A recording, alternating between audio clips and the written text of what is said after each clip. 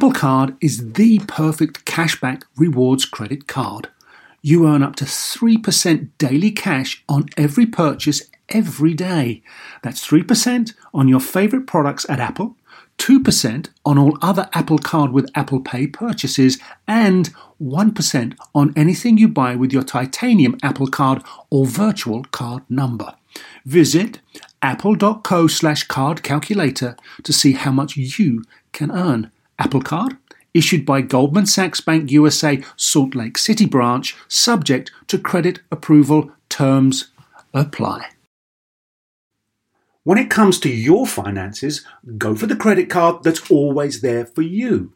With 24/7 US-based live customer service from Discover, everyone has the option to talk to a real person anytime, day or night. Yep, that means no more waiting for, quote, normal business hours just to get a hold of someone. Real service from real people whenever you need it. Get the customer service you deserve with Discover. Limitations apply. See terms at discover.com/credit card. Welcome to Star Talk, your place in the universe where science and pop culture collide. Star Talk begins right now.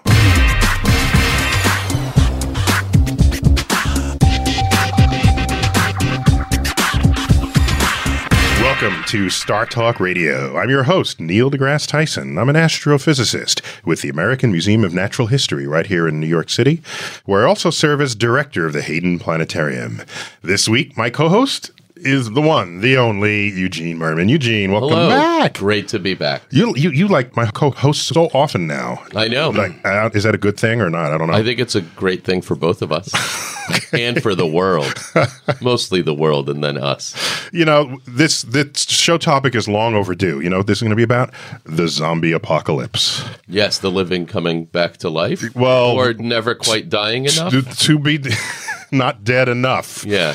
And, you know, zombies, I have to admit, I'm a little surprised how popular the genre has become. How popular zombies are. Yeah, I don't understand it. I mean, it's not well, like... are zombies the dead risen, or are they simply sort of very sick people who bite and are powerful?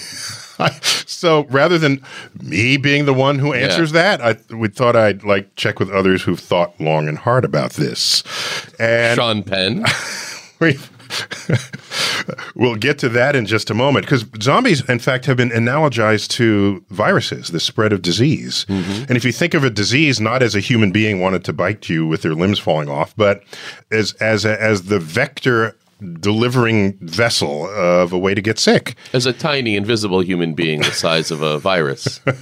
One way to do it. So, you know, we combed the land, mm-hmm. and we needed to find the most virus-fluent person we could.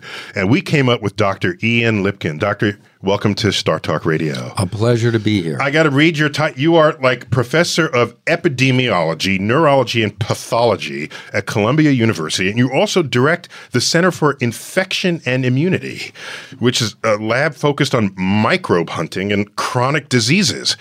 That you know, and now I noticed you didn't shake hands with anyone when you walked in here. I don't know what petri dish you've been digging in before you arrived. Yeah, at first I thought it was to save yourself, but now I realize it's to save me. To save human beings from yourself. And you're also director of the Northeast Biodefense Center. I didn't even know such a thing existed. What is that?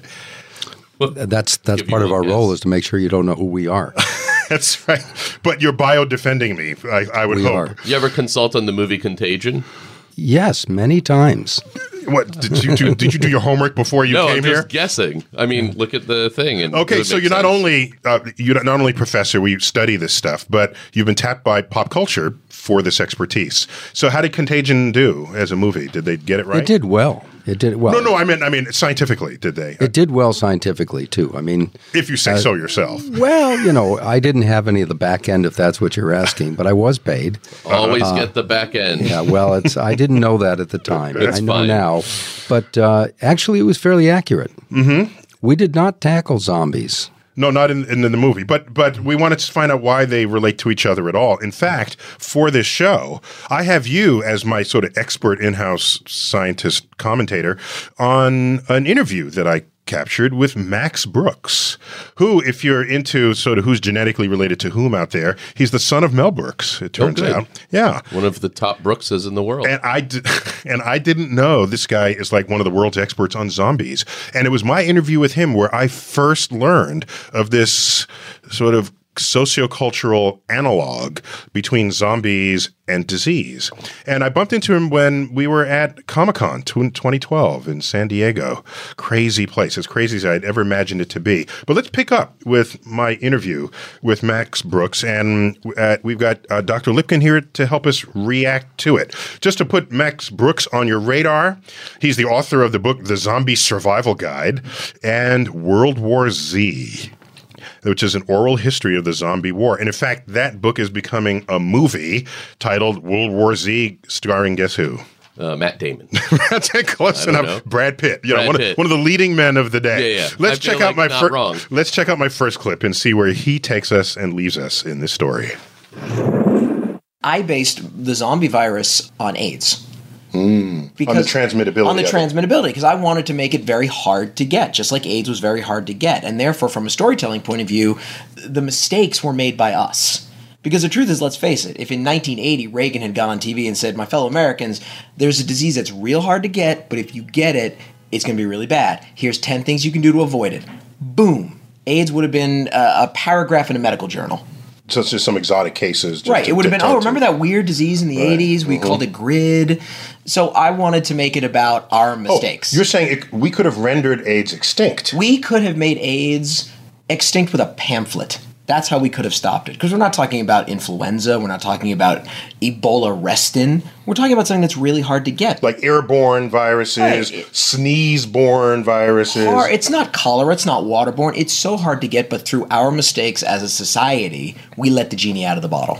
So this formed an infectious disease model for you. Yeah, that was purely my model. Because I'm 40 years old, so I'm a child of the AIDS generation. Yay! Okay, so there's a zombie virus, I guess. Right, there's a zombie virus. It's out there. You just declare it, and then then you could treat it like it's a biological weapon, in a sense. Right, and my attitude is I'm not as interested in the origins as I am in the reaction. Because, quite frankly, I don't care where AIDS came from. You know, I love green monkeys. Good for you guys. But what I care about is how we reacted to it. Doctor, this is the first time I'd heard zombies analogized to infectious disease, and he went right out and implicated sort of AIDS as something that could have been stopped on the spot. And I think I'd heard that in some other circles, but you live in this. How do you see that assessment? Well, if only that were true. Oh, okay. So it's a little oversimplified. So in 1981 to 84, I was in San Francisco when this virus first appeared. First of all, it took us a while to figure out what it was. And that's also true. Yeah, you're groping in the dark. Today. Right. We have no idea. Yeah. And we were looking at whether or not people had overexposure to different types of drugs. And we had the wrong virus a couple of times, and we finally figured out what it was. But even then, I don't think a pamphlet would have changed the course. What if the pamphlet was huge? What if is it that it's just too small? That's an interesting thought. I hadn't considered the possibility of a pamphlet let's say 2 feet by 4 feet, blanketing the United States. No, your issue is not that it wasn't read enough, but that even a pamphlet that was read perfectly would not have worked. Because people already knew about STDs, and they didn't care about those. STDs have been with us since the beginning of time, and I don't think they're going anywhere. The Big Bang? That's right. That was one of That is the literal beginning of time. He meant the beginning of humans on Earth. Okay. And like give him a break herpes here. flew out of a star Big at Earth. Bang might have been an orgasm. Who knows? We got to take a quick break. Thanks God. We'll come right back with Dr. Lipkin and my co-host Eugene Mermer. We're talking about zombies. We're talking about viruses. We're Star Talk.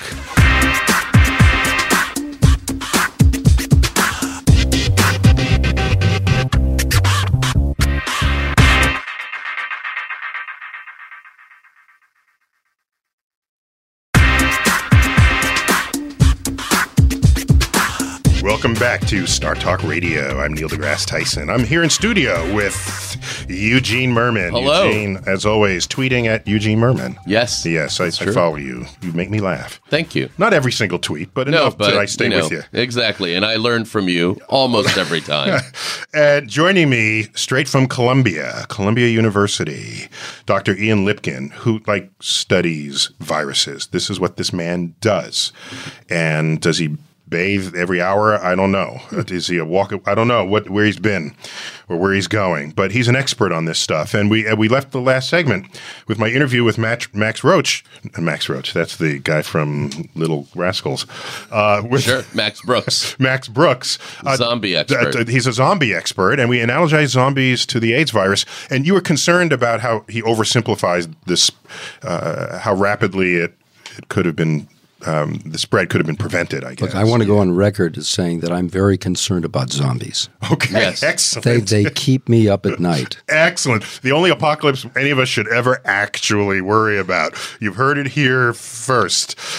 So I guess a big challenge, you were in San Francisco when AIDS broke out, and a big challenge there is finding the patient zero, I guess, right? And at some point, this came from animals, right? I mean... Yes, 70% of animals other than humans, yes. Yeah, 70% of the diseases we're concerned about, these emerging diseases, come from animals. Either, like mad cow, I guess.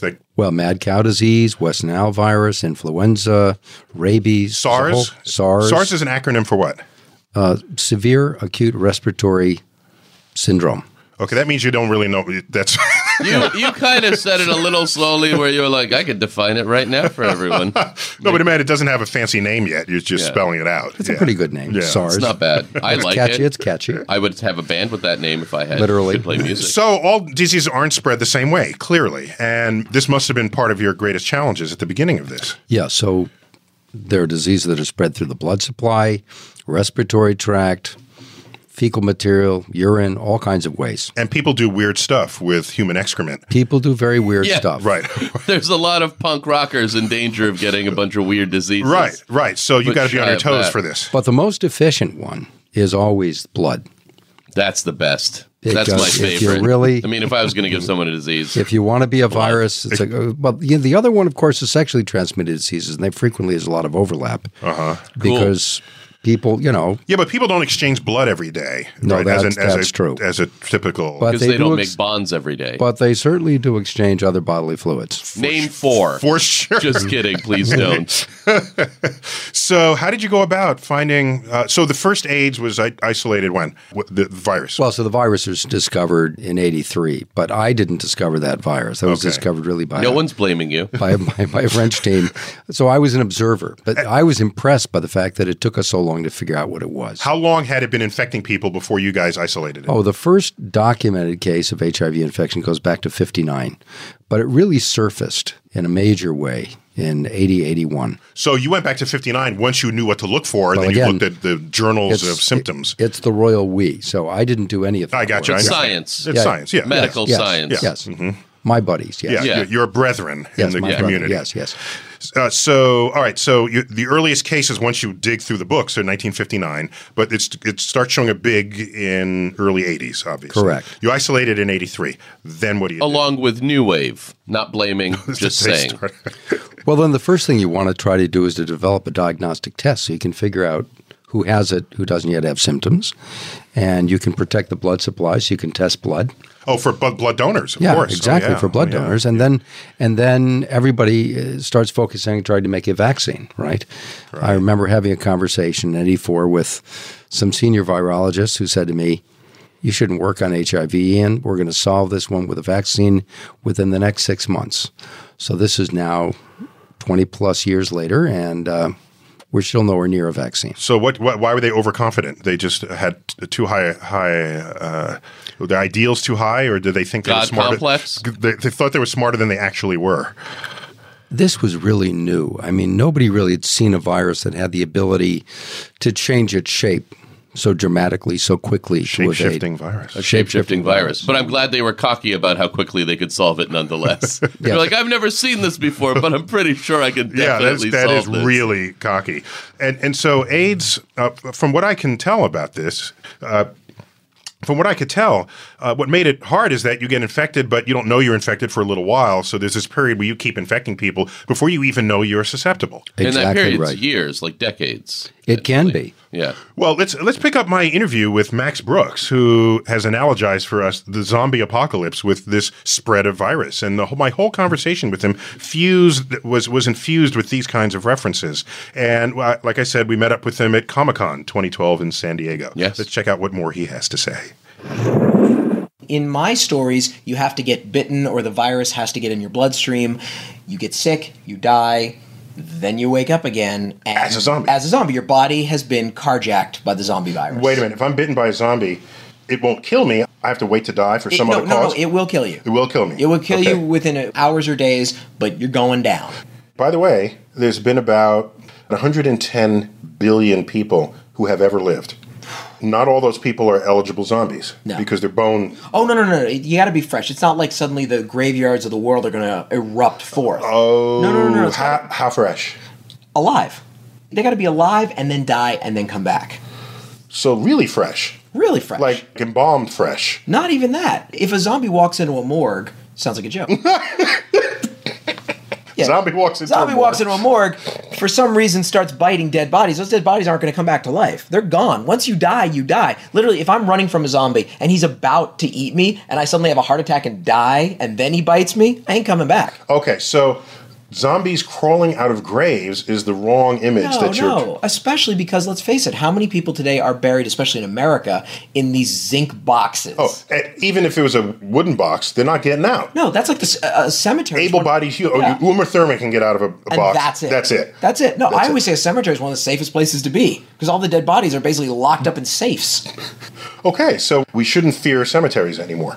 Don't fear cemeteries. Okay, so just to clarify, you're a zombie chasing me, you bite me, I become a zombie. Period. Right. I bite you. And I got all my muscles are intact. Right. Step one, I'm a zombie, I'm chasing you. Step two, I bite you. Step three, you get away and you go, oh, I got away. Oh, but I got this nasty bite. Step three, you get sick and die. Step four, you wake up as a zombie. And what's the time between dying and waking up? It depends on how badly I've bitten you. If I've, let's say, tore out a major blood vessel, you're going to die very soon. But if I scratch you, it may take days. Gotcha. And so when I saw, I don't even remember what movie it is because there's so many zombie I hear it. films out there. So one of them was their best friend got a scratch and they knew They he knew. was a goner. That happens And to a lot of so he movies, said, yeah. shoot me in the head now. So there's an interesting dynamic tension. Right. Because they're your friend and they're not yet a zombie And that to me is what's so powerful because it builds the in drama. the storytelling. It's like, oh my God. I mean, it's sort of like, you go into the doctor's office and he tells you got something and you're not going to recover from it. But you've got 6 months to live. You'll have 6 months, but you won't really be living. Right. You'll be thinking about dying Every day. every day. So my interview with Max Brooks there. So Dr. Lipkin, the fundamental variance here is that some diseases have a longer incubation time where you are dangerous to others whether or not you know it. And that's got to be the worst kind of virus there is. It depends. I mean, we have this. He's got another one cooking up in I his don't know. lab. Ebola sounds pretty bad too. You're like, you have years where you can still make omelets. That's not as bad. Ebola, like when blood comes out your face and you die, sounds worse. Yeah, offhand to me. There are some viruses that cause very little disease, but they spread very rapidly and very easily. And there's some viruses. I think Eddie Murphy talked about herpes simplex. herpes you keep it forever like luggage. Keep it like luggage. You never get rid of it. But most Yeah, in people Beverly don't Hills die. Cop. People Yeah, it don't was. normally die from herpes. No. And Ebola is definitely a bad one to have. Yeah. My major concern with his What's your least favorite? but if you're a zombie, this is sort of like a Ponzi scheme, because eventually you run out of bodies. Right, Yeah. right. Right? So you bite somebody, a self-defeating virus. Yeah, it's a self-defeating virus. I'm just particularly concerned because once you know you are infected, then a responsible person could keep their distance, or They could. If you don't know you're Just like infected AIDS. and you are infected, that makes you especially dangerous in society. Isn't that correct? It is true. So viruses have different lifestyles. Some kill their host very rapidly, or they kill some portion of the host, like the respiratory tract, flu viruses, things like this.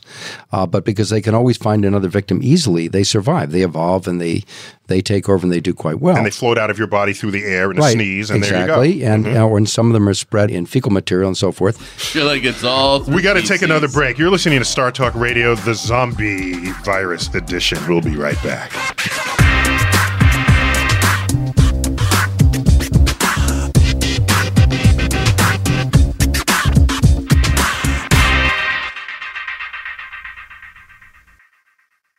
Working moms have way too many to-dos. Switch to H&R Block and have an expert do your taxes for you. Block guarantees 100% accuracy and your max refund or your money back. And with their no surprise guarantee, you'll always know the price of your tax prep before you begin. You can even meet with a tax pro in a Block office or online from home. So take a breath, moms. This tax season, it's better with Block. Make an appointment at hrblock.com. All tax situations are different. Not everyone gets a refund. Limitations apply. Description of benefits and details at hrblock.com/guarantees. Whether you're a family vacation traveler, business tripper, or long weekend adventurer, Choice Hotels has a stay for any you. And that's good, because there are a lot of me's. Choice Hotels has over 7,400 locations and 22 brands, including Comfort Hotels, Radisson Hotels, and Cambria Hotels. Get the best value for your money when you book with Choice Hotels. Cambria Hotels feature locally inspired hotel bars with specialty cocktails and downtown locations in the center of it all. Hey, that's me. Radisson Hotels have flexible workspaces to get the most of your business travel and on-site restaurants. That's me too. And at Comfort Hotels, you'll enjoy free hot breakfast with fresh waffles, great pools for the entire family, and spacious rooms. Hey, that's me too. I guess I'm just going to have to stay at all of them. Choice Hotels has a stay for any you. Book direct at choicehotels.com, where travel comes true. Bring everyone together for a great time with the Nintendo Switch system. Get the whole family in on the fun with exciting games that everyone can enjoy, like Super Mario Bros. Wonder, Animal Crossing, New Horizons, and more. Nintendo Switch has 3 different play modes all in one system. Play in TV mode, tabletop mode, or handheld mode when you're on the go. Visit nintendo.com/US/Switch to learn more. Games rated E for everyone.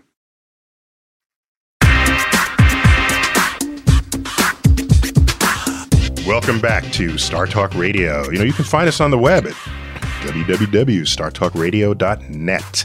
We're also likable on Facebook. Eugene, are we likable? I think so, Good. Yeah. Just confirming that. Totally likable.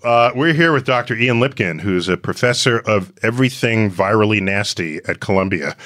I don't know if that's on his business card, but Dr. It probably Lipkin, says something clearer thanks and less scary. Thanks for being on Star Talk. We're analyzing sort of a zombie apocalypse, but analogizing that to the spread of viruses. And we've got clips from my interview with Max Brooks, who's in fact, he wrote the book on which zombie apocalypse stories have been based. If somebody catches this interview in the wrong place, they're going to think that you are really getting information about actual zombies and how to actually survive. They just have to listen from the beginning. Yeah, that's called the rewind I look forward button. to the 4 that don't.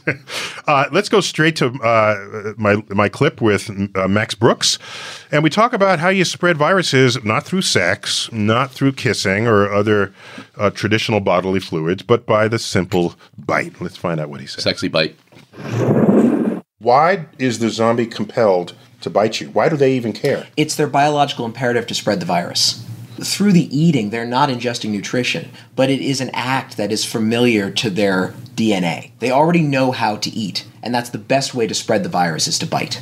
So they're a perfect viral organism in that respect. They are a walking plague. They have no other point but to spread what they are. They're literally a virus. Okay, so why does it seem like in some movies I've seen where zombies attack a person and it looks like they want to eat them, like vultures around a carcass? Because more than one of them don't have to attack the same human. Right, no, and they are eating. They're not smart enough to know that if you eat too much of the person, it won't be mobile enough to keep going. But there's nothing more primal in the human mind than to eat, than to bring food to your mouth. That's it. We know that infants do that. From infant. And they bring it to your mouth even if it's not food. Exactly. Right. And therefore the virus doesn't have to teach the zombie to do that. So, doctor, the AIDS is transmitted sexually, but it's a blood exchange at some level, correct? It's at some level, yeah. All right. So, if you have AIDS and you bite someone, you can give them AIDS through your bite, in principle. No. Oh, okay. Not even a little. What if you bite their ding dong?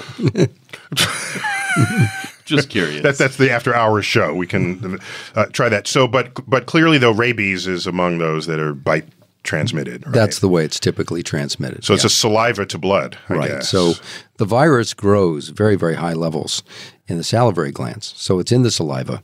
And one of the things that happens as animals get into the later stages of rabies is that they have difficulty swallowing. And they also become very aggressive. And they bite other animals, not to eat them, but again, just because they're aggressive. So this feature of the virus changing the behavior of the host is in the service of the survival of the virus. Yes. The propagation of the virus. That's certainly a way of looking at it. If people had rabies, would they want to bite people? Yeah, that's a good question. Well, that hasn't, there aren't a lot of people who have been observed in those stages of rabies. Like rabies colonies, right. Most of the time, most of the time. That's it's something we should do with prisoners just to see. That's right. Okay, Eugene. Most of the time, it's like just dogs. Just an idea. Yeah. So that's interesting. So had that virus triggered dogs to rest peacefully in the corner, then the rabies virus would render itself extinct. Probably so. Wow. So all the variations of the rabies virus, the one that makes you want to bite other dogs or other mammals, that's the virus that propagates itself. Yeah, There's that's natural the evolutionary sound. So the virus, for a virus to succeed, it can't kill all of the hosts before, and it certainly can't kill the host in which it's living until it has an opportunity. Because it's rude? Until it has an opportunity to jump into a new one. Yes, you have to live long enough to spread it. Right, exactly. Otherwise, it will die out. Because I heard that's true about cholera, for example. If cholera is too effective, you can't even move to another place and infect someone with it. So the virus kills you and nobody else. It's got to just have a little bit of time delay. Yeah. But the other thing that cholera does, which is really interesting, is it causes diarrhea. Yeah, right? So that lots of viruses spread out into the environment so that it can find new hosts. Into the water supply. That's and what everything. it's purposefully doing. Right. So, well, I guess the cholera that made you constipated would die. Wouldn't but do very well the cholera either. that made you poo lives. Right. That's its slogan if it had a chance. Poo have a to live. slogan. Yeah, poo to live. Slogan. I'm just trying to help cholera market itself. I can't get that out of my head now. Viruses with slogans. Yeah. Because eventually they're going to have to fight each other once they kill us all. So professionally, what viruses are you guys most worried about today? It's the 21st century. Just top three in order. What is it? HIV. It's still for me is the big one. That's too bad. I mean, it's still more out than there. something like Ebola or things that like make you bleed out of your face if you look at someone or however. How does it? Well, if you're asking me what bothers me most in terms of the state of the world, it really is HIV. It's HIV. And number 2 would be influenza, and number 3 would be the one I don't know about. Because we're seeing new things all the time. And one of the greatest sources of unknown viruses is other mammals. Yeah. And that's a reminder how genetically we're related to them, because if you can jump species, as far as the virus is concerned, it's just another kind of mammal, right? It's not. That's correct. We're not going to ever catch Dutch elm disease. I have a question. I know. Hold that for the break. After the break, you're listening to Star Talk Radio. We're talking about viruses. We're talking about zombies. We're talking about getting bitten and dying. We'll be right back.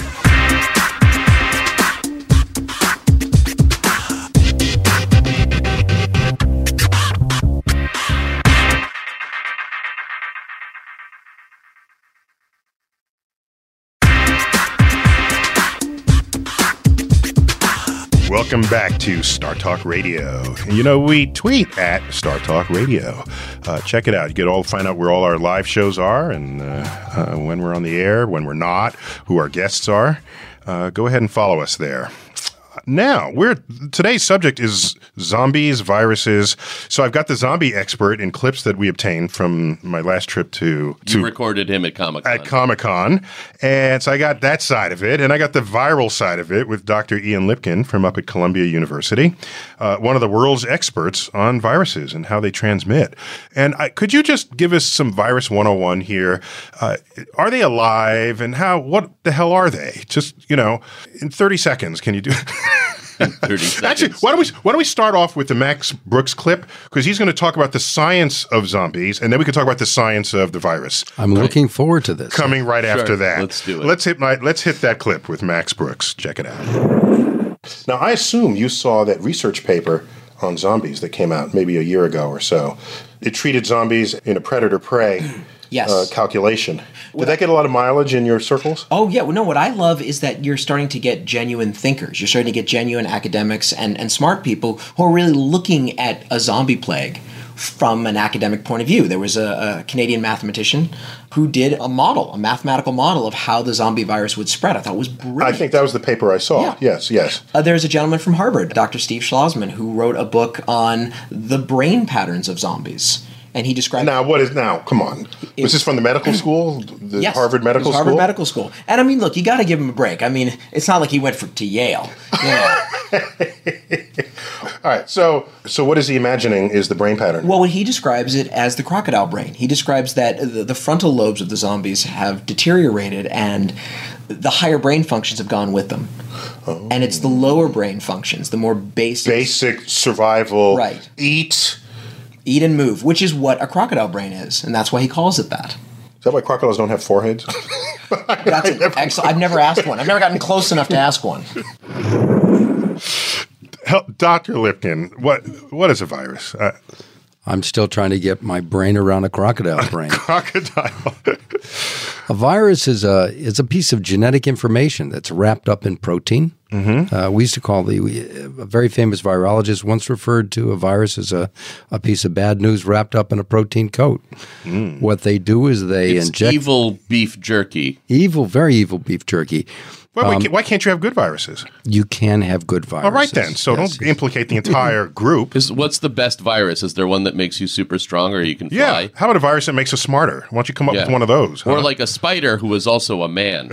Just an example. That's terrific. I'll get right to work on it. I'm sure Columbia would be excited about the intellectual property with that one. Yes. If you make an actual Spider-Man, you then you get it from Stan Lee. Viruses are much, much smaller than bacteria, right? Like the thousandth the size or something. So there's some large ones now that have been discovered recently that you can actually visualize under a microscope. Like the size of like an antelope or a human foot? Of a hangnail, because that's what the rest of us do under a microscope. But they're so small. Most of them are very, very small. That creates one of the challenges of dealing with them, I guess. So what they do is they go into a cell and they hijack the machinery of the cell. And they turn the cell over to their own design. So they start making genes and proteins and basically hijacking the cell. They're not only evil, they're diabolical. They are diabolical. Okay. They're the Saddam Hussein of whatever that would be an analogy. No, Brian Mallow, who's called the science comedian, one of my favorite jokes of his was a virus walks into a bar. The bartender says, "Sorry, we don't serve viruses."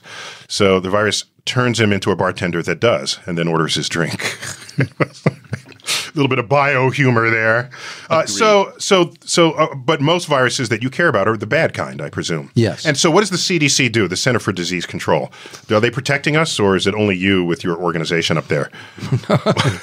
I'm certainly not going to touch that one directly. So the CDC they have got a mandate to protect us against all sorts of things, including tracking viruses all over the world, bacteria, ensuring the safety of the food supply. Tracking viruses. So you got to know where they're coming, where they're going, so you can put a gate there, presumably. I mean, a metaphorical gate. Yeah, we have to be able to figure out where they're coming from, where they're going, how they're evolving. North Korea. How we can, right. We haven't looked for viruses in North Korea. Because you can't get there. Can't touch this. An interesting idea. Let's go. The three of us in my jet. So there could be viruses brewing that you know nothing about because they haven't actually spread to noticeable places yet. We estimate that there's somewhere between 500,000 and 1 million viruses that are yet to be discovered. Well, get to work, man. So it's a growth it's a growth industry. when we come back to Star Talk Radio. Yeah. But right now, I mean, But we're learning about the biology of viruses and why they're bad, and I didn't know that there were some good viruses. I know. I can't wait to find out about 2 good viruses. We're talking with Ian Lipkin, and I've, of course, got Eugene Mirman for Star Talk.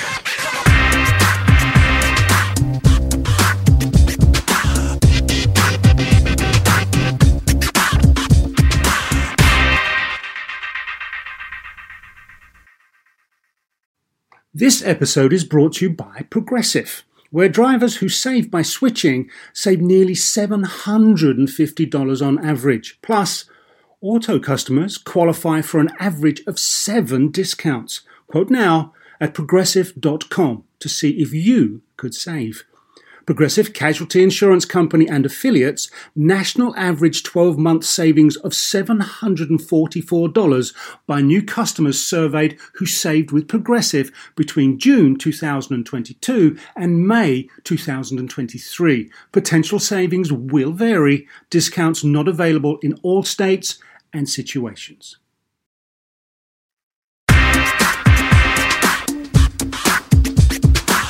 Welcome back to Star Talk Radio. I'm your host, Neil deGrasse Tyson, your personal astrophysicist. By the way, I also tweet the universe. Don't expect them to contain current events, although they occasionally do. It's mostly cosmic brain droppings, really. That's all it is. I've got Eugene Mirman here, my co-host, and the continued clips from my interview from Comic-Con with Max Brooks, who's the world's leading authority on the non-existent thing called zombies, which we've analogized to the spread of disease. Self-appointed, but agreed. Self-appointed. I've got Dr. Ian Lipkin here from Columbia. And let's go straight to my final clip with Max Brooks. I think he was talking about, if you know you're going to die, what does that do? What anxieties descend upon you? Let's find out. So why is it that the zombies are always, they look like they're in pain, as though they had died a horrible death? Right. Well, for me, the slouching thing, from a storyteller point of view, it builds the drama of anxiety. Because, you know, the difference between fear and anxiety. No, I don't. Tell me. Well, for me, it's the difference. I know literally, but surely there's a storytelling. Well, in my mind, the difference between, the reason I don't do fast zombies, it's the difference between getting shot and getting cancer. You're attacked by a fast zombie, you'll be dead before you know it.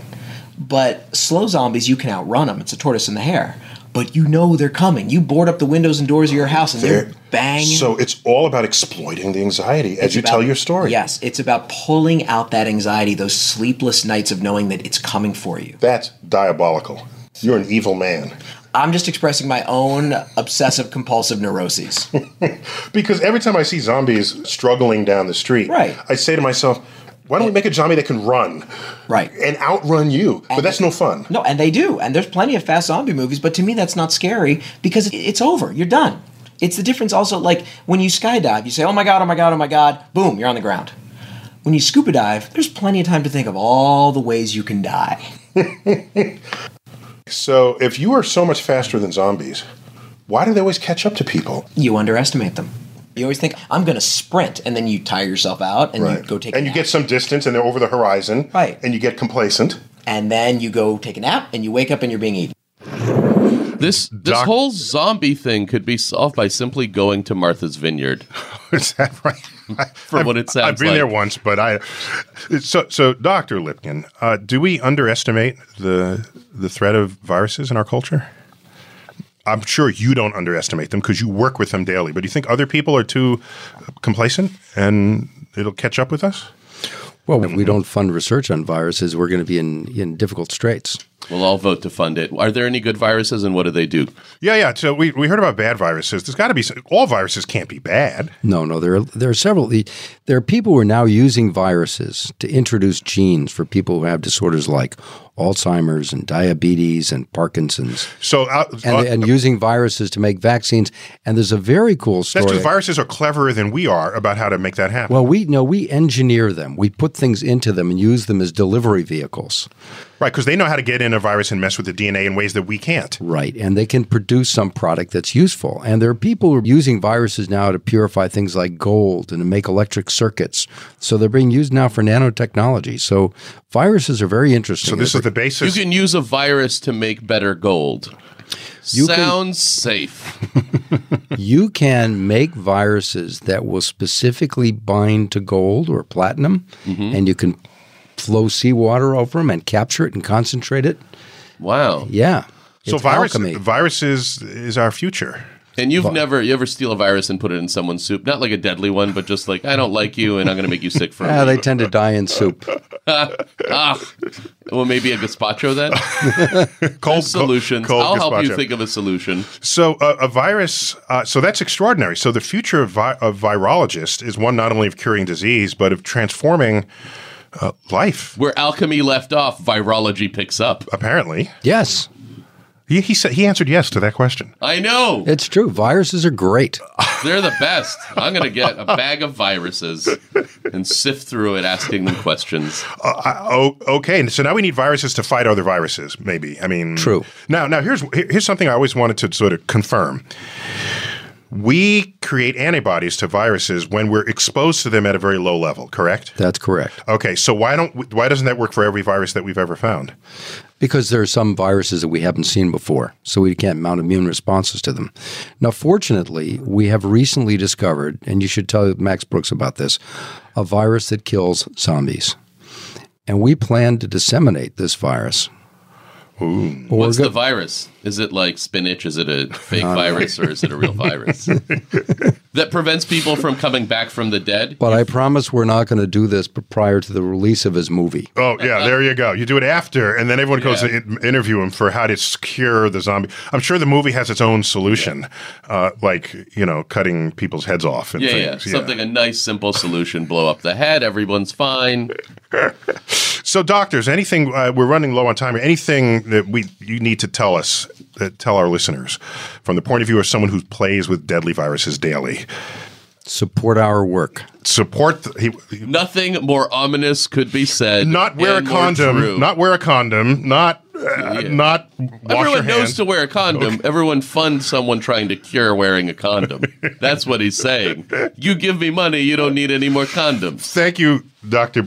I was about to call you Dr. Thank you, Dr. Lipkin, for being on Star Talk Radio. Pleasure. Now we know how to kill zombies and stay more healthy. You've been listening, and Eugene, you're always good. Yeah. You've been listening to Star Talk Radio, brought to you in part by a grant from the National Science Foundation. I'm Neil deGrasse Tyson. As always, I bid you to keep looking up.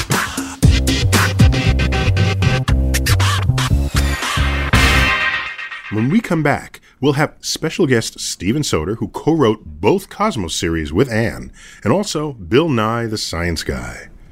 All three of us happen to have been impacted directly by Carl Sagan. Hear more about how and why when we come back.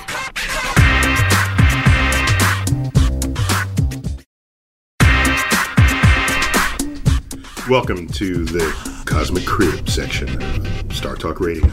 We're here in my office at the Hayden Planetarium, where during the Cosmic Crib segment, we just chew the fat, whatever that fat is. But it's usually cosmic fat. It's more of a gristle. Gristle. It has connective tissue. That's the voice of Bill Nye. Bill, thanks for coming into the Cosmic Crib. And I also have Steve Soter. Steve Soter, thanks for coming in. Great to He's be a here. friend and a colleague, and he's worked on both Cosmoses.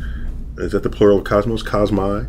1980, he was co-writer with Ann Druyan and Carl Sagan, and he was co-writer in Cosmos: A Space-Time Odyssey, which I had the privilege of hosting. So just want to get back to you, because we're just chilling here. So Bill, you are CEO of the Planetary Society, co-founded many moons ago by Carl Sagan himself. Yeah, in the winter of 1979, 1980. So people like to say 1980. I got it in the mail. That was the state of the art. You got a letter. Hey, you want to join the Planetary Society? It's a world organization. But it was a letter, so there was no voice in it. You made up that voice. Yeah, I did. And so it sounded cool. That was the voice you imagined the letter would have. It's a radio voice. Yeah. It was. It sounded exciting. So you joined the Planetary Society, and now you are CEO of it. So I've been a member since 1980. And just give me a 2-sentence mission statement. Well, what we do is advance space science and exploration, empowering citizens of the world to know the cosmos and our place within it. There it is. And this is a lot of the spirit that Carl Sagan brought to his work professionally and the public. The key word for me is, there's 3 key words. Advancing space science, advancing exploration. And this is something It's on my mind a lot right now. Is we're stuck in a space program that either is doing the same thing it's done for a long time, or is doing science. It's going out with specific science goals to make measurements, predetermined instruments designed to do a specific thing, measure specific things, which is a worthy undertaking to be sure. But there's some great value, and this is what we're trying to bring to the world now. There's great value in just exploration. Go out there and just look, observe, and take measurements. This sounds like, I think it was Einstein who said, research is what I'm doing when I don't know what I'm doing. Yeah, so at some point you want to go out there and just not even have an objective, just explore. Well, the objective would be to take as many pictures as you can, to measure as much radiation as you can, to measure as many temperatures as you can, to measure stuff. But that's observation. That's what you would do if you had your 5 senses engaged. Yeah. Or senses in addition to those provided by the methods and tools of science. Yeah, like we can see in the infrared with instruments. Exactly. Yeah. And so my claim is, and I talk about this, Carl Sagan alluded to it a little bit, but if we were to discover evidence of life elsewhere, it would utterly change the world. Now, this I'd really like to hear Steve Soder's view of this. In our day... So part of it is, in there is kind of the romance of discovery. Absolutely. And this is, and all of Sagan's writings are filled with this, coming and going. And so, Steve, you've been a collaborator with Carl on major projects. So how would you say what was the split in terms of romance versus content versus how did that shake out? Well, the romance was there, but it was always firmly rooted in the science, in the reality. So you're saying, but it requires some kind of teasing out of it, because a whole lot of scientists don't know how to speak romantically about their topic. Yeah. Which makes me wonder about them. No, seriously. Don't you, when you make a discovery, this is another phrase I use continually now, is joy of discovery. When you feel that joy of discovery, that's when you want to, that's when your passion comes out, that's when you want to explore further. And what was Carl Sagan's edict? When you're in love? When you're in love, you want to tell the world. Tell the world, right. So, well, I'm not sure it's... Yeah. No, that's perfect for him. That describes it. Well, I'm not sure I'd go with the word edict, but I follow you. Yeah, the edict is a commandment. It's too many of those words describing those kind of phrases. It's an inspiring sentence thing. Right, thingy, right. So, Steve, can you compare the first Cosmos to the second? Well, the technology's changed, so... but in terms of creating it, writing it, thinking it up, there's got to be a lot that's the same. Yes.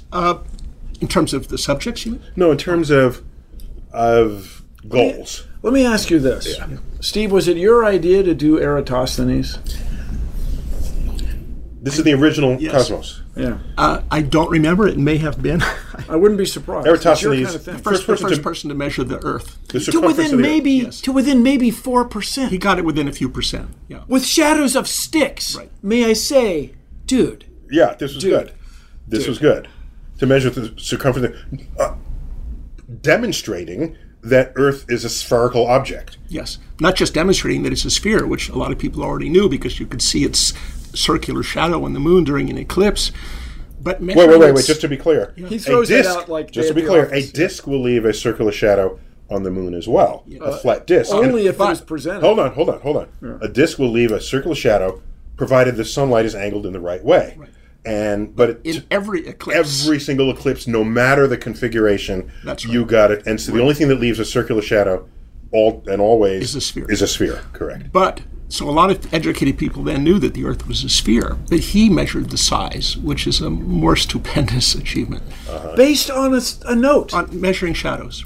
I'm walking down the street. I noticed that where I live, on the longest day of the year, sticks cast no shadow, and you see the bottom of the wells.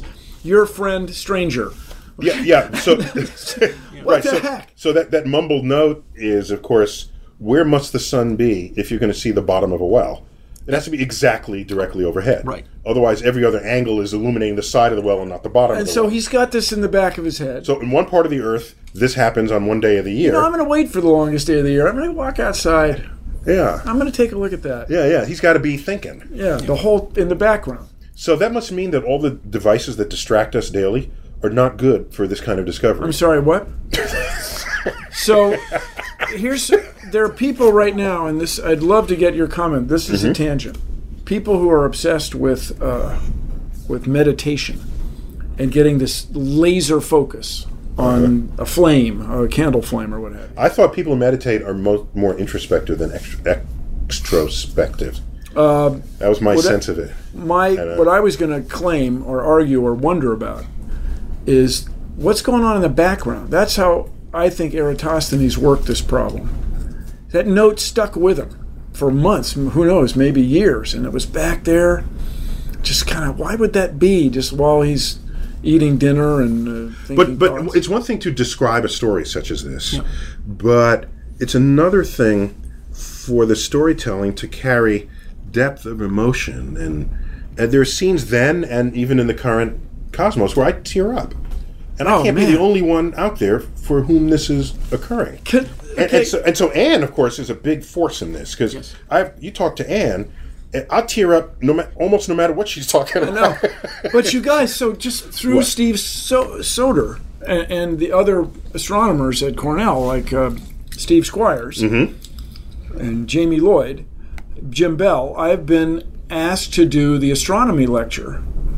I'll do one astronomy lecture, and I say to myself, the class lasts until 12:05, right? 11:15 to 12:05. I get around 12:01, 12, and I go, I hope I can do this. I start to tear up. I start to, because I'm in the same room. The seats are upholstered in the same color. Everything's the same as when I was there. There's some fancy push buttons at the chairs that didn't exist, but man, it just gets to me every time. To push time. emotional buttons, I mean, there are a lot of ways to do that, obviously. In one particular case, as I don't know how much the public knows, that Anne Druyan and Carl Sagan fell in love during the making of the original Cosmos? That's right. Okay. And so now you are the third leg in this collaboration. And I think they can't have been easy. Well, actually, they disappeared for about 2 weeks during the initial project meetings for the Cosmos. They were in Paris, deliriously in love. Okay. And so can't stop the love. Love is if it's happening. So the production team was meeting in Los Angeles, sitting around a big table, and they were all looking at me and said, "Well, Steve, what is this going to be about?" Okay. So you were in charge for 2 weeks of Cosmos. No, but Steve, you organize things. You have a vision, right? Some of it. Yeah. Steve, you know what my problem is with you? When I say what do you know about this? You say, only if you know everything about it will you say that you know something about it. That's my problem with you. I envy him in that way. Yeah. I mean, if you know something about something, you say you don't know anything about it. Anyway, in his that protects you. That protects your. It's cautious. In Carl's absence, I then threw out a few ideas that I thought maybe the kind of thing he wanted to be in the show. Okay. Some of those actually got into the show. Like what? Well, can we cut for a second? Yeah, sure. Thinking deeply. Okay. Mm-hmm. Yeah. We'll cut that. All right. We got top people working on this. Go on. Yeah. Well, like one was the story of Flatland, imagining the fourth dimension. Love me people living in 2 dimensions, Flatland. Yeah. Right. The Edwin Abbott story. 1880 story about people living in a 2-dimensional world who can't imagine a 3rd dimension. And it was a metaphor for us living in a 3-dimensional world who cannot imagine a 4th dimension, but we can see its shadows if we're very clever and think about what they might look like. So this is kind of the stuff that blows people's minds. Yes. And so Carl went with that and told that story. Well, I'm glad that story was in there because it was played well, and that was good. So in the current Cosmos, which of the historical stories are you most proud of for putting in? Cosmos: A Space-Time Odyssey. Can we have another break? Yeah, sure. Okay, what's your question, Helen? Did you turn it back on? I didn't understand. We got all of that, right? I just got everything you here. Turned it off. No, I didn't. I was almost going to turn it off. I was just going to add time. Leslie. Yes. You look like Katy Perry. What are you keeping track of time? No. We've got about another 30 seconds here. Okay, so you ready? Until they stopped the clock. Okay. All right, ready? Well, there were a lot of them, but one. Okay, wait, it's ready. I'll re-ask the question. Okay. So what are you most proud of in the current Cosmos as co-writer? Well, quite a few things, but one was getting in the story of Ibn al-Haytham, who was 1,000 years ago an Arabic scientist living in the Middle East, who was the first to understand how we see, how we form images in the eye. That sight is not an active phenomenon, it's a passive phenomenon. Before then, people had thought that we sent out kind of like radar beams to feel the environment and they would bounce back. And we felt by touching, but no, he realized that it was completely passive. And he's actually on one of the monetary notes in Iraq. Yes, he was. Yeah. But in the course of writing this and doing a little research, we discovered that he also made the first articulation of the scientific method, the experimental method, and a caution that you should not just listen to what the authorities of the past have said, but look at what the real world is telling you, and to also question your own prejudices, to be aware of your own predispositions, because they could bias you in a direction that will lead you away from the truth. This is 1,600 years before Francis Bacon writes about this in his philosophical writing. This is about 1,000 AD. Yeah. So we had to put that in. Oh, sorry. So this is about 600 years before Francis Bacon kicks this in. Right. And this was at a time when the Arabic world was the center of science. And then, of course, it all fell apart. Well, I'm glad we did that story. No, I felt good about that. Yeah. Putting it in. Guys, we're out of time. The crib conversation's got to end. We cannot do this forever. Thanks for including it. Let's change the world, people. All right. This is Neil deGrasse Tyson signing off from the Cosmic Crib.